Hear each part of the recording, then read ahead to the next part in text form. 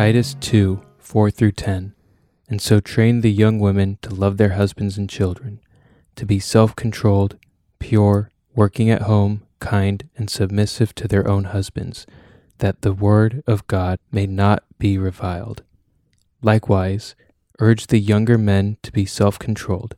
Show yourself in all respects to be a model of good works, and in your teaching show integrity, dignity, and sound speech that cannot be condemned, so that an opponent may be put to shame, having nothing evil to say about us. Bondservants are to be submissive to their own masters in everything. They are to be well-pleasing, not argumentative, not pilfering, but showing all good faith, so that in everything they may adorn the doctrine of God our Savior. It's good to be with you guys this morning. If you're visiting, it might be helpful for you to know that our sort of normal flow week in and week out is to go through books of the Bible. And right now we're in the middle of a teaching series through the book of Titus. And so if you brought a Bible with you this morning, hopefully you did, go ahead and turn right now to the book of Titus. It's towards the end of the Bible. It's one of the last books in the New Testament. If you're having trouble finding it, you can sort of like look up where it is in the table of contents in the beginning of your Bible. And if any of you do not have a Bible, I want to invite you to go ahead and grab one right outside the door. You can get it now if you want, or on your way out, and just take it home as our gift to you. Let me pray for us, and then we'll get started. Lord God, we thank you so much for this opportunity that we have to open up your word, to learn and to be fed, and by the words that you've just preserved throughout the centuries for our good, for our benefit, for our growth. And I pray, Lord, that in a passage of Scripture like this, that you would open our eyes just to see the wonder and beauty of who you are and the desires that you have for us as your people, to adorn and display your truth, your goodness, and your beauty to a world that desperately longs to know it. It's in Jesus' name I pray. Amen.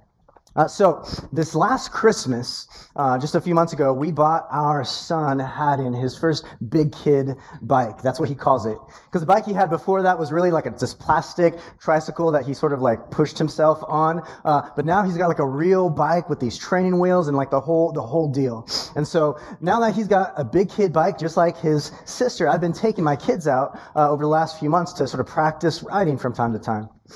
And Haddon's big thing right now is ever since his first fall, whenever he starts to lean, like when he gets close to the curb, or when he's coming off of a curb, whenever his bike starts to lean, he stiffens up because he gets scared of falling over. But when you stiffen up like that, as many of you know, hopefully everyone here knows how to ride a bike, but when you stiffen up like that doesn't help when you're wobbling, and it almost ensures that you do fall over. And so I've been sort of coaching him and working with him on pushing straight through the awkward leaning stage to straighten out. And Geneva's big thing as I'm working with her is figuring out how to get the wheels always going forward when one pedal gets stuck down.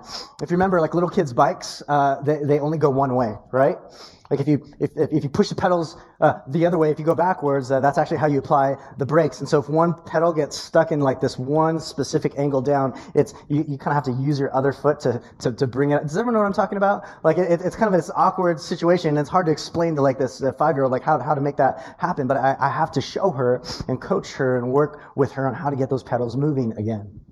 Now, in some sense, that is what the Apostle Paul is doing in his letter to Titus. That is the purpose of his letter to his former student, Titus. He's giving a list of instructions to Titus on how to live out the Christian faith. These are new churches, new communities of faith. They've still kind of got the training wheels on. They're trying to figure out, like, how do we do this thing? How do we live together now as followers of Jesus? What should our churches look like? What kind of leaders need to be in place? And so Paul is writing to Titus specifically with the context of new churches in mind. And he's giving, at this point in our text, a list of instructions to different groups of people in the churches throughout the island of Crete. Before Paul and Titus arrived on the island, if you remember, we mentioned earlier in our series, there was no gospel presence at all. And so Paul and Titus were going around preaching the gospel, planting these churches. Titus is left behind. Paul has moved forward on to other missionary work, but now at this point, he's writing back to Titus to instruct him on what a healthy new church looks like. And in chapter 2, he starts to break down specific instructions to different groups of people on what it looks like to display the gospel in our different seasons of life. And so again, if you're just joining us, it might be helpful to have some context on where we've been. Last week, Paul wrote instructions to Titus on how to encourage these different groups to be healthy. There's a lot of new Christians on the island. They're still maturing in their faith, figuring out how to get what they now know up here, this new information about Jesus' life, death, and resurrection, how to get that new information up here to get experience right down here and to spill out into their life so that they have an impact out there in the world.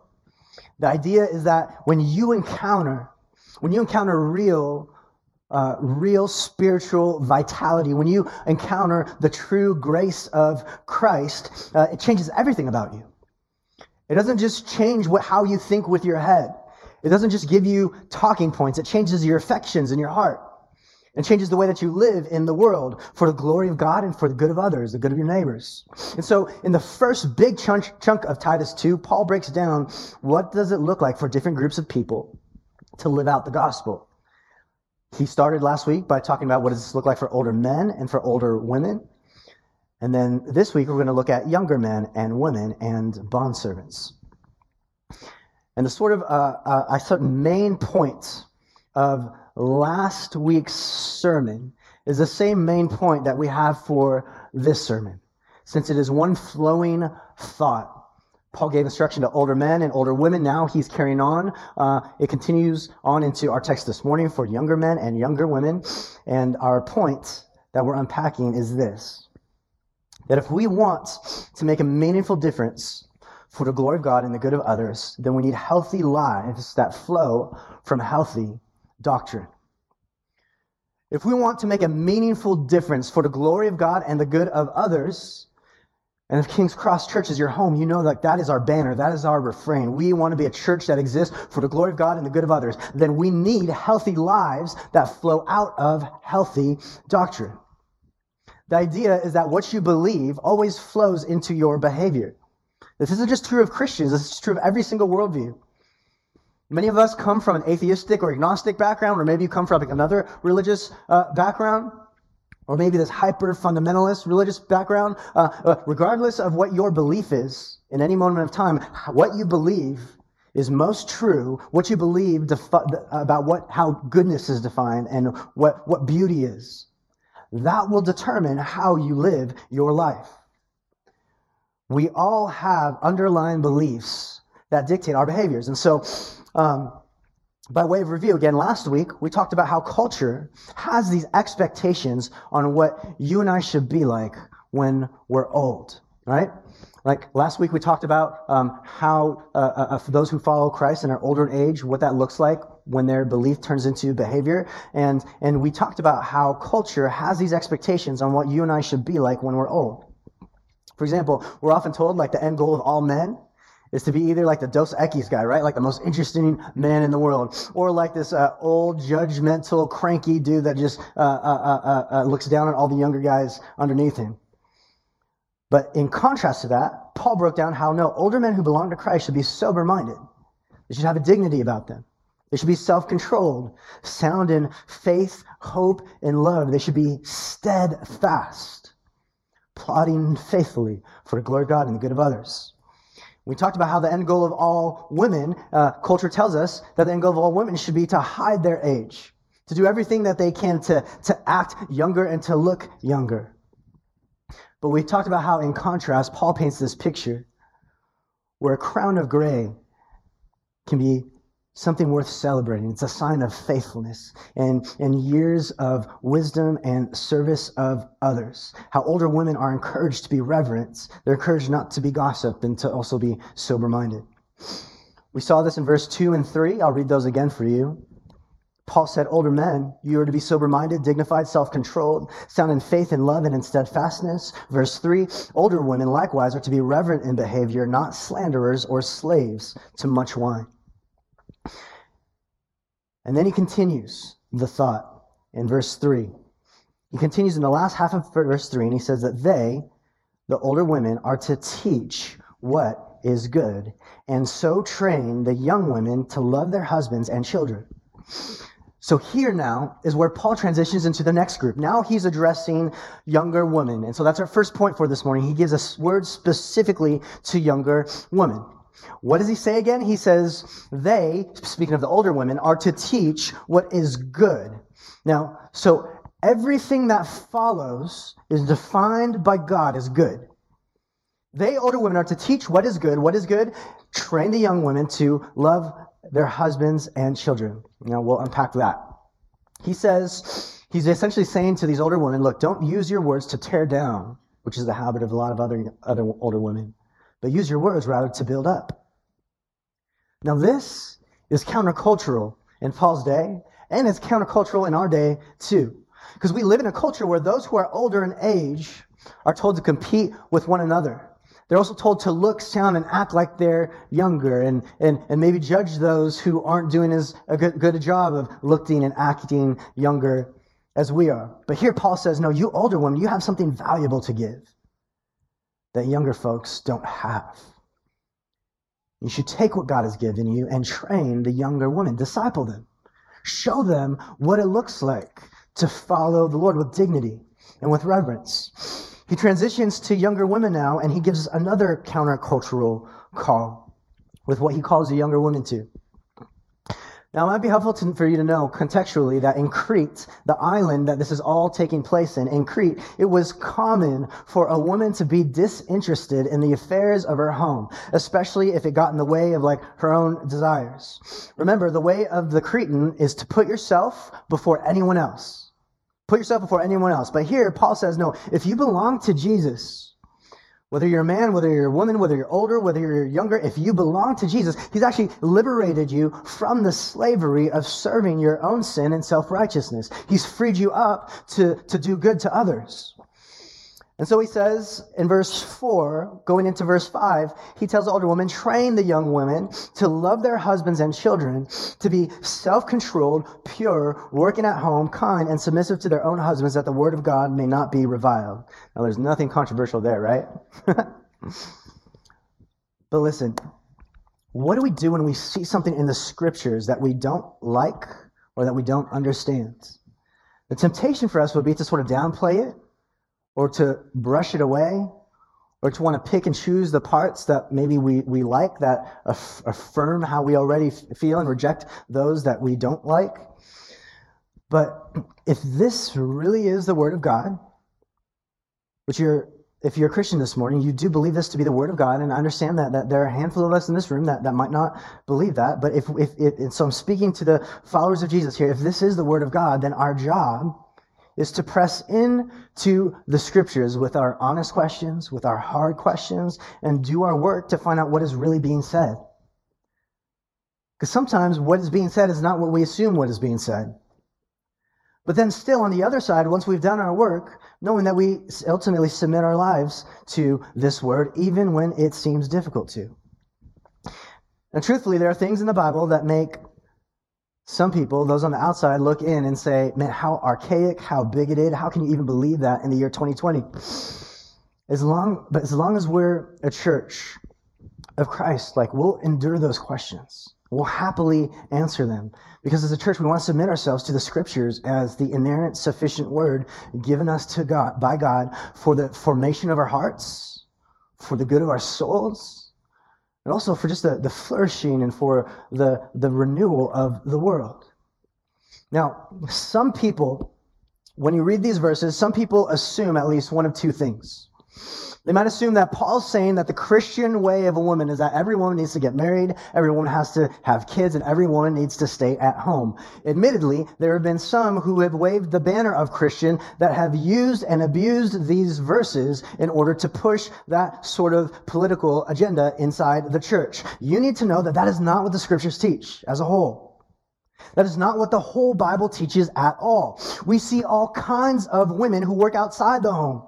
And that's actually encouraged and celebrated all throughout the scriptures. Like you've got Lydia, who, if you remember in our series in Philippi, we kind of went through her story in our series through the book of Philippians. And Lydia was like the successful business tycoon. She was a hashtag boss lady of the first century. Right? She had a house in Thyatira and another house in Philippi, which were both like world trade areas. That's like saying you've got a house in New York City and in Hong Kong. Right? She was on the launch team for the church in Philippi. She was one of the first converts. And she single-handedly helped fund a ton of Paul's missionary and church planting journeys for the next several years after he moved on from Philippi. You also have women like Elizabeth, who was barren for most of her life, was celebrated and honored, but even though she couldn't have children. What about like the Proverbs 31, probably the most famous chapter of the Bible on the picture of the ideal wife, the ideal woman, and it says in Proverbs 31 that her heart was for her family and for her home, but she also worked outside the home. She was a beast of a business woman, buying and selling goods out in the marketplace to support her family. And so the issue, to be clear, is not whether a woman needs to stay home or not. Fact is, in Cretan culture, generally speaking, in the first century, younger women that Paul is addressing were married and had kids. And so he's giving a general exhortation because most of the women around this age, this was true, this was their life stage. And so he's giving this general exhortation to this demographic. And he says, older women, teach those younger women how to love their husbands and children that they already have. Have those women invest into the good of their families for their family's ultimate good and growth in the gospel. The big idea is that a woman should not be idle with her hands. It's the same thing given to the men that we talked about last week, right? She shouldn't be idle with her hands, which in Cretan culture in the first century, like that was what was most commonplace. Every person out for themselves. Every person not caring about the good or the flourishing of the people around them. Just living in their own worlds. And so Paul's saying, no. God desires something so much better, so much more beautiful for men and for women. And so teach the younger women not to be idle with their hands, and that the first fruits of her time are given to her home. Now, culture would teach us that the home is an inconvenient place to work, that it's a lesser place to work. Someone recently went on daytime television on Good Morning America recently and argued that homemaking is living a lesser life. That's what this woman said. She said, if somebody who's just at the home, raising kids, is living a lesser life. And behind that statement is this belief. Because remember, every behavior that we have has an underlying belief. We call them presuppositions. And the presupposition below that, behind that statement, is this belief that meaning and value comes from self-actualization. You live for your best life at all costs. Men are taught that. Women are taught that. Older folks are taught that. Younger folks are taught that. Live for your best life at all costs. But when you draw that out to its final conclusion, to its fullest conclusion, you see like it just can't. A society can't stand on the weight of that. That when people start to stand in your way of your ideal self, then all of a sudden they become liabilities to you that need to be minimized or managed rather than honored and respected and cared for. Kids are suddenly reduced to accessories rather than image bearers entrusted to you to lay your life down for. Is ultimately not empowering to women. It robs the unique design that God has for a mother and in a family, and it leads to using people rather than loving them. And so out of love for the flourishing of families on Crete, Paul confronts this head on. He calls out the older men, he calls out the older women, and then he calls on the older women to teach the younger women how to love their husbands and children and to keep their homes. Now, you might be thinking, is this really something that needs to be taught? Is this something that really needs to be learned? Like if you have a spouse and children, like, shouldn't you just love them naturally? And the answer is like, yes, you should, but it's sort of both and. Right? Like you should love your spouse and children naturally, but you should also actively and intentionally cultivate that love. Love is certainly a felt desire, but it's also something that you decide and act on. It's both of those. Love is not just a feeling. It is a feeling, but it's not just a feeling. It's also an action. Tim and Kathy Keller clarify, they kind of unpack this in their book on marriage together. In that, they write, in any relationship, there will be frightening spells in which your feelings of love dry up. And when that happens, you must remember that the essence of marriage is that it is a covenant, a commitment, a promise of future love. And so what do? You do the acts of love despite your lack of feeling. You may not feel tender, sympathetic, and eager to please, but in your actions, you must be tender, understanding, forgiving, and helpful. And if you do that, as time goes on, you will not only get through the dry spells, but they will become less frequent and deep, and you will become more constant in your feelings. This is what can happen if you decide to love. It's a decision that you make. It's an action. And man, let me tell you, when life gets crazy, when your bank account goes low, when kids start to fill the home, it becomes all the more difficult to choose to act in love. My wife is amazing at this. She stays at home every once in a while. She takes on part-time contract work, doing like writing and editing jobs. But she takes care of her home. She keeps it together. And let me tell you, like, what she does for maybe 12 hours a day, sometimes if it's a long work day for me, like I can't handle 2 hours of. Probably like just some real talk here. A low point for me this week was when I had to drop Alyssa off somewhere, and then I had to go home and I had to get ready and I had to keep my eye on my 3-year-old and our 1-year-old. He napped in the car on the way home, so I was like, oh great, he's gonna be awake like the whole time we're at home. And so I had to like get ready like while they were around, and then I had to get them in the car and I had to go to Geneva, our 5-year-old's school, pick her up from school. I forgot something at home, and so I get that. And dude, my patience was thin. I snapped at my kids. Just real talk, not proud of it. I snapped at my kids and I had to just ask for both of their forgiveness. I had to, lead them in repentance, sort of model that to them and just apologize that daddy was not nice to them, did not speak to them the way that Jesus would want me to. And man, it was a teachable moment to me, and it just made me realize, like, man, I can't imagine having to do this for 10, 12 hours a day, like 5, 6 days a week.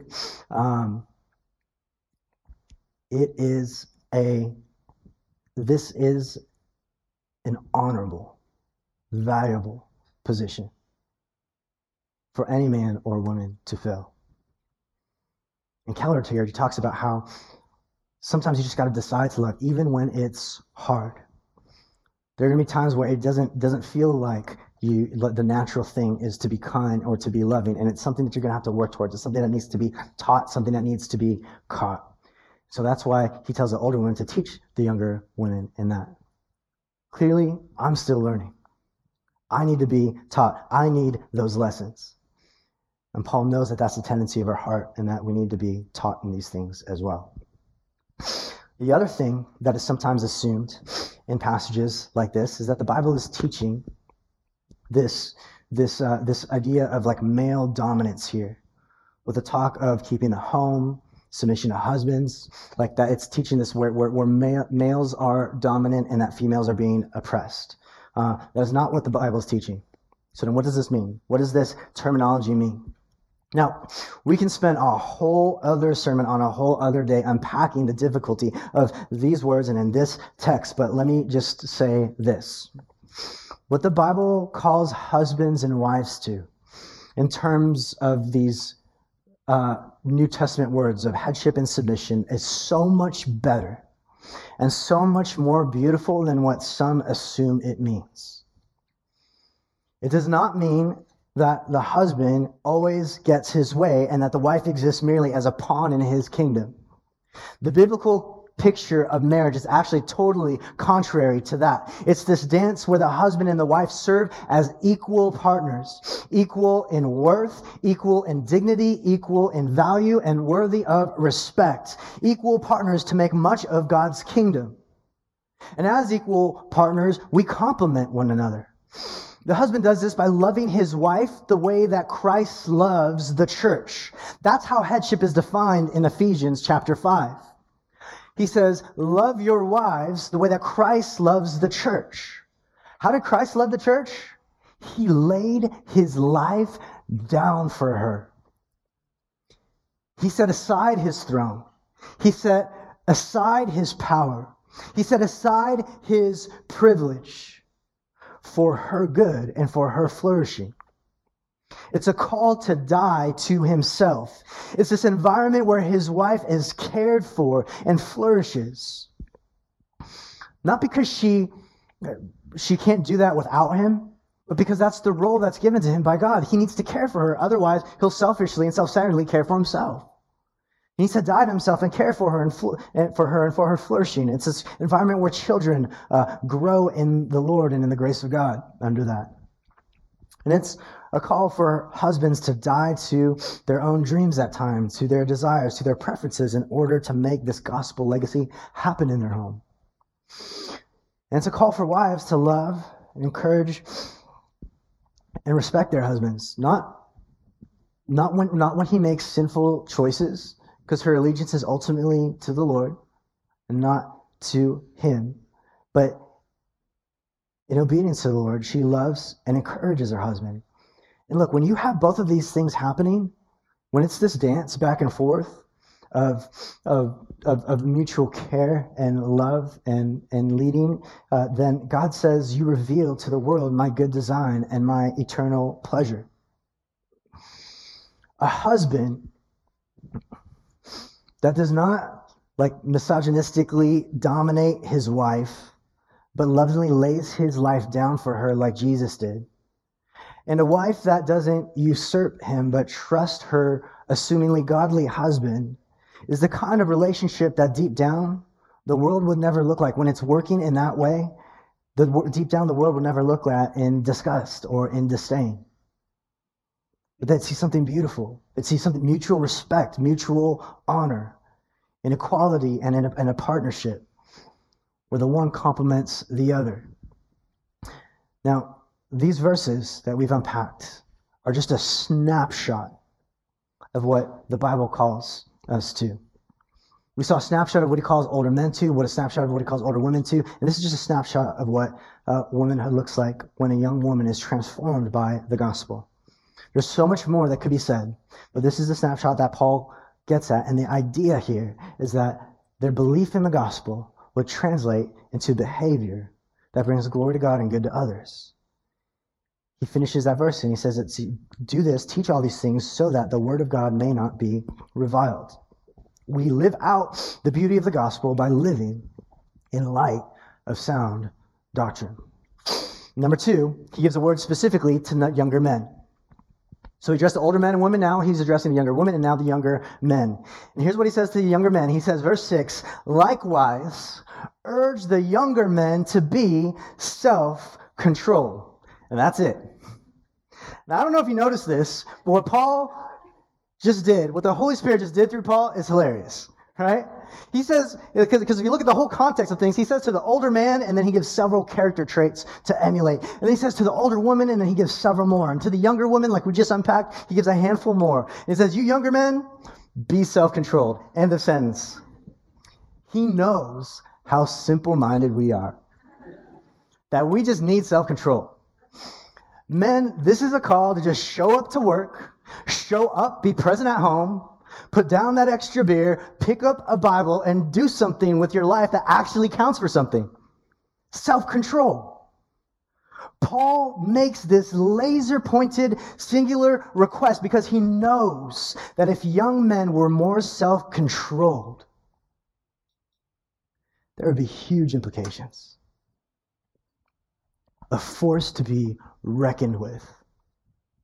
that would make the gates of hell shudder.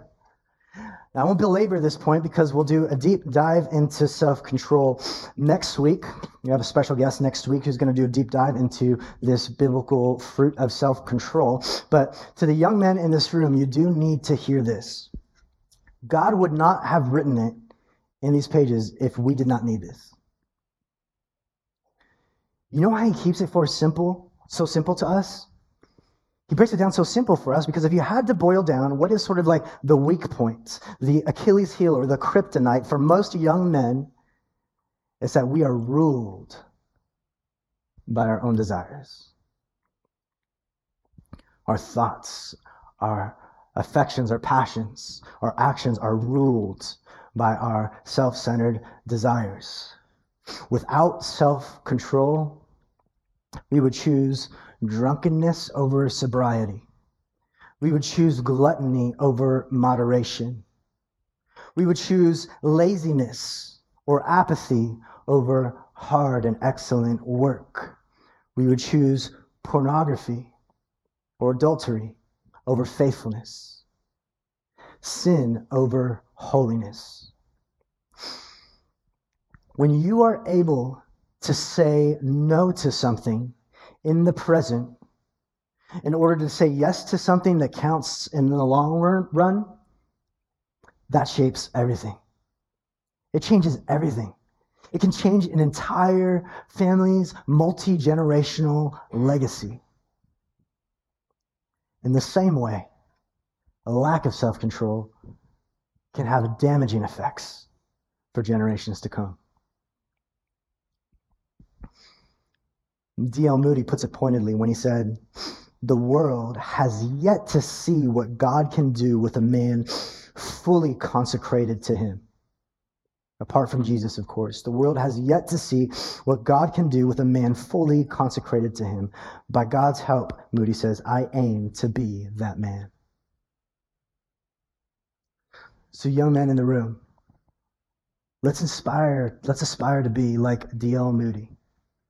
That kind of man. Let's aspire to be like Paul encourages Titus to teach the young men. That kind of man. A man after God's own heart, walking in the ways of Jesus. Simple instruction, be self-controlled, but massive implications. What God commands, the good news for us is that what God commands, he always provides the means to obey. That is why self-control, interestingly enough, is actually listed in Galatians 5 as one of the fruits of the Spirit. In other words, if you want to have a life of self-control, you need to be abiding in Jesus. You need to have the Spirit indwelling you. You don't work your way by obedience into the good life that God called you to. It's like, no, because Jesus has impacted you, because he's transformed you, because he's wooed you by living and dying in your place. Let that gospel transform you and produce the fruit of self-control. So it's not that you do this in order to get into the kingdom, but because you already stand in the kingdom by grace. Now live as though that is true. Does that make sense? Paul transitions in the next couple verses to a specific young man. Paul now directs his attention specifically to Titus when he says in verse 7 and 8, he says, show yourself in all respects to be a model of good works, and in your teaching show integrity, dignity, and sound speech that cannot be condemned, so that an opponent may be put to shame, having nothing evil to say about us. We don't have time to do a deep dive in these two verses, but basically he says here, Paul says to Titus, who is a young man, just like the ones he just addressed. Paul is a specific young man, and Titus is a specific young man, and Paul tells him to be an example to others. It's this basic principle that we talked about last week, that you actually don't have to be old in age to actually be a worthy example to those around you. Once again, we display the gospel by living in accordance with sound doctrine. When we do that, it brings glory to God and good to others. And then lastly, we see a specific word to bondservants, a word to bondservants. Verse 9 and 10, bondservants are to be submissive to their own masters in everything. They are to be well-pleasing, not argumentative, not pilfering, which means steal. I had to look that up. But showing all good faith, so that in everything they may adorn the doctrine of God, our Savior. Now, that word bondservants, is this Greek word doulos. Doulos has historically been translated into the word slave. For understandable reasons, many English translations translate that word doulos into bondservants. Now, I want to quickly break this down to you, this idea of a bondservant, because this verse has been wrongly used to accuse the Bible of endorsing slavery as we understand it. All right? It's been wrongly used. This verse has been wrongly used and abused, unfortunately, by some inside the church and by those outside the church to accuse the Bible of endorsing slavery. What you need to know, first of all, is that the Bible never condones involuntary servitude. Never. All right? Just be crystal clear about that. The Bible never condones involuntary servitude, forcing someone to work as your slave or as your bondservant. That sort of slavery is a wicked institution from the pit of hell. It conjures the wrath of God in both Exodus 21 and in Deuteronomy 24, when in different ways it says, whoever steals a man and sells him, and anyone found in possession of such a man, the guilty shall be put to death. It's worthy of the death penalty, someone who steals and sells a man to be used as an involuntary servant or slave. Also in 1 Timothy chapter 1, another letter written by Paul, there's this list of sins in 1 Timothy 1, and one of those sins listed is those who are enslavers, those who kidnap others and force them into labor. And so to be clear, Old Testament and New Testament, that, like slavery as we understand it in the 21st century, is always prohibited. And in Titus 2, this word doulos, which is translated, again, bondservant or slave, is something different from what our cultural sensibilities tell us. A bondservant in first century ancient Near East has to do with this, like it's a debt-induced type of servitude. That was voluntary. So you owed this big debt. In order to pay that debt, you would volunteer yourself as a bondservant. I'm going to work for you until this debt is paid. And it was voluntary, and it included people of all kinds of colors, all kinds of social classes. There were some people who were in the who would be what we consider like the upper middle class, who were considered bondservants because of the type of debt that they owed. Now, this New Testament doulos, they also had important jobs. Bondservants earned a wage. You had your own home that you lived at with your family. You had your own possessions. You clocked in and you clocked out. It is nothing like what we understand as just the sin of American slavery that our nation has been complicit in. American slavery was based on race. And it was involuntary. And it was demeaning, and it was horrific. The New Testament doulos was based on economics, and it was voluntary. And so I just need to clarify that, because this verse, again, has been wrongly used to enslave other human beings. And it's also been wrongly weaponized against the church with accusations of endorsing slavery, which is totally understood, because many in the church have abused verses like that, when really like just any elementary knowledge of the language and the context and the culture, and really the full counsel of Scripture would show that no, what we understand as American slavery is absolutely prohibited in the Scriptures. As a matter of fact, it was the Christian worldview in the hands of men like William Wilberforce and John Newton that put an end to the imperial and colonial slave trades. John Newton, the guy who wrote Amazing Grace, he was a former slave trader. He owned a slave ship, and then he came to saving faith and committed the rest of his life to the liberation of slaves. William Wilberforce was this guy who the Holy Spirit just stirred in his heart as he was reading the Scriptures, seeing the whole counsel of Scriptures, and seeing that in throughout the United Kingdom and in the colonial states, that slavery as it was practiced was absolutely wicked and not from the Lord at all. And so it was these two Christian men that led the charge to abolish slavery in Europe on the basis that all men are created equal and worthy of respect, of dignity, of honor, because we're imbued with the image of God. All men, regardless of color, regardless of class, regardless of creed or religious background, all men are created in the image of God and therefore worth of dignity, worthy, and respect. Just to be clear. And so what Paul is talking about here between bondservants and masters is a different kind of arrangement altogether. And here's Paul's point.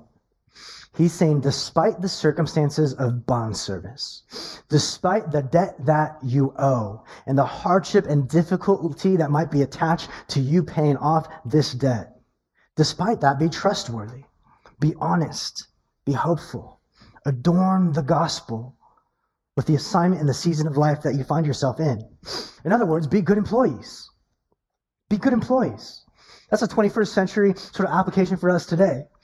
Be good employees, and in your work for the glory of God and the good of others. I love how these verses reveal that the gospel pervasively reaches into all areas of life. That when you encounter the grace of Christ, it changes all of your life. It even changes the way that you work. The way that you work should put the gospel on display. It means you pursue excellence in your work. He says, be well-pleasing. Even if you're not noticed for it. Even if you're not noticed for it. C.S. Lewis gives this example in his book, Mere Christianity, when he talks about sort of his conversion experience and what the basics of the Christian faith are. And he talks about this doctrine of vocation that was sort of reclaimed by the Reformation, right? Because in the Reformation area, like what we know is that the Reformation returned us back to the Bible, that we don't earn our way into God's kingdom by paying indulgences to some corrupt system, but no, it's by grace and by faith. But one of the key tenets of the Reformation was also this idea of the doctrine of vocation, that every human being who belongs to Jesus is a minister of sorts or a priest of sorts in their workplace. You see, before the Reformation, the Roman Catholic Church taught that, no, it's only the guys in the robes, only the guys that went through the training, only the guys that teach in Latin. They're the ones that are really doing the Lord's work. And your job is to come and just receive from them, receive grace from them. In the Reformation, they looked at the scriptures and they said, that's not what the Bible says at all. The Bible says that in all that we do, every believer is a saint. Every member of the church is a minister. And you represent God not just from behind a pulpit, but you represent God from the pews.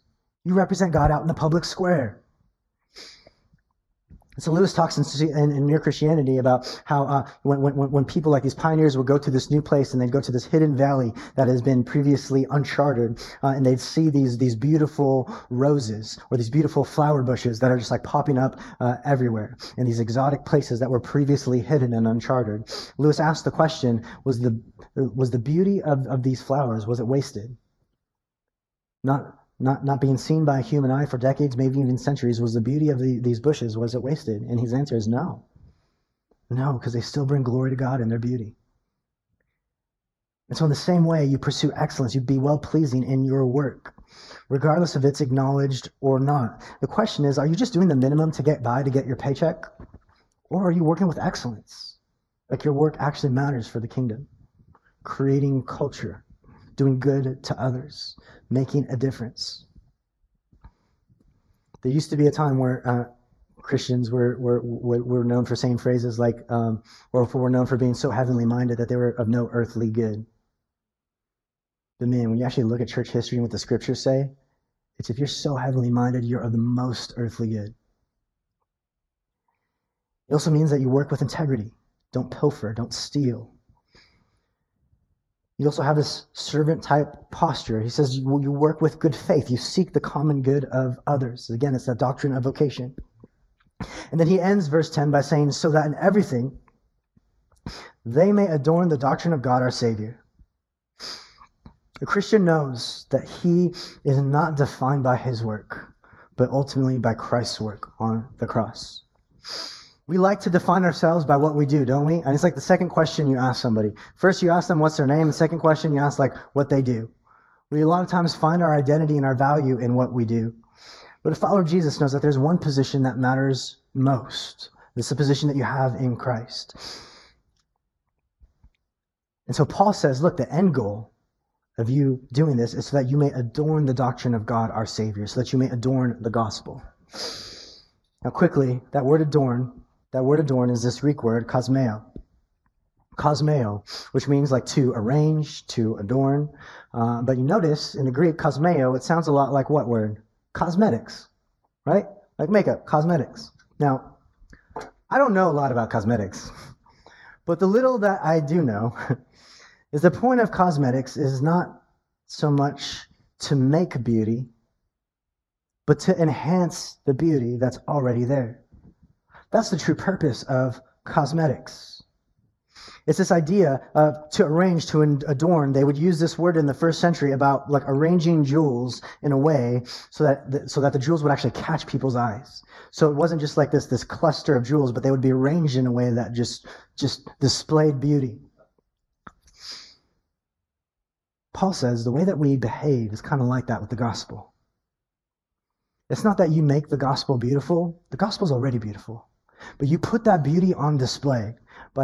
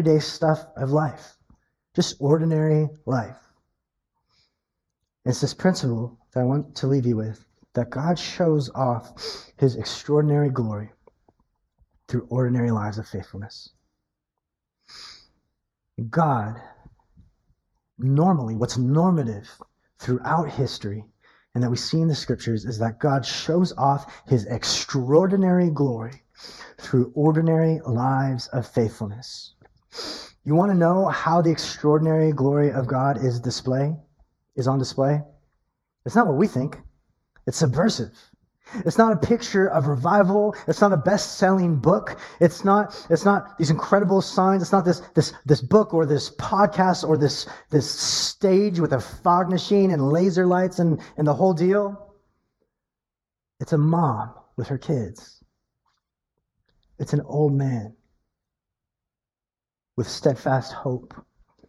It's an old woman teaching the Bible to others. It's a young man exercising self-discipline. These are the ordinary moments that God's extraordinary grace is put on display.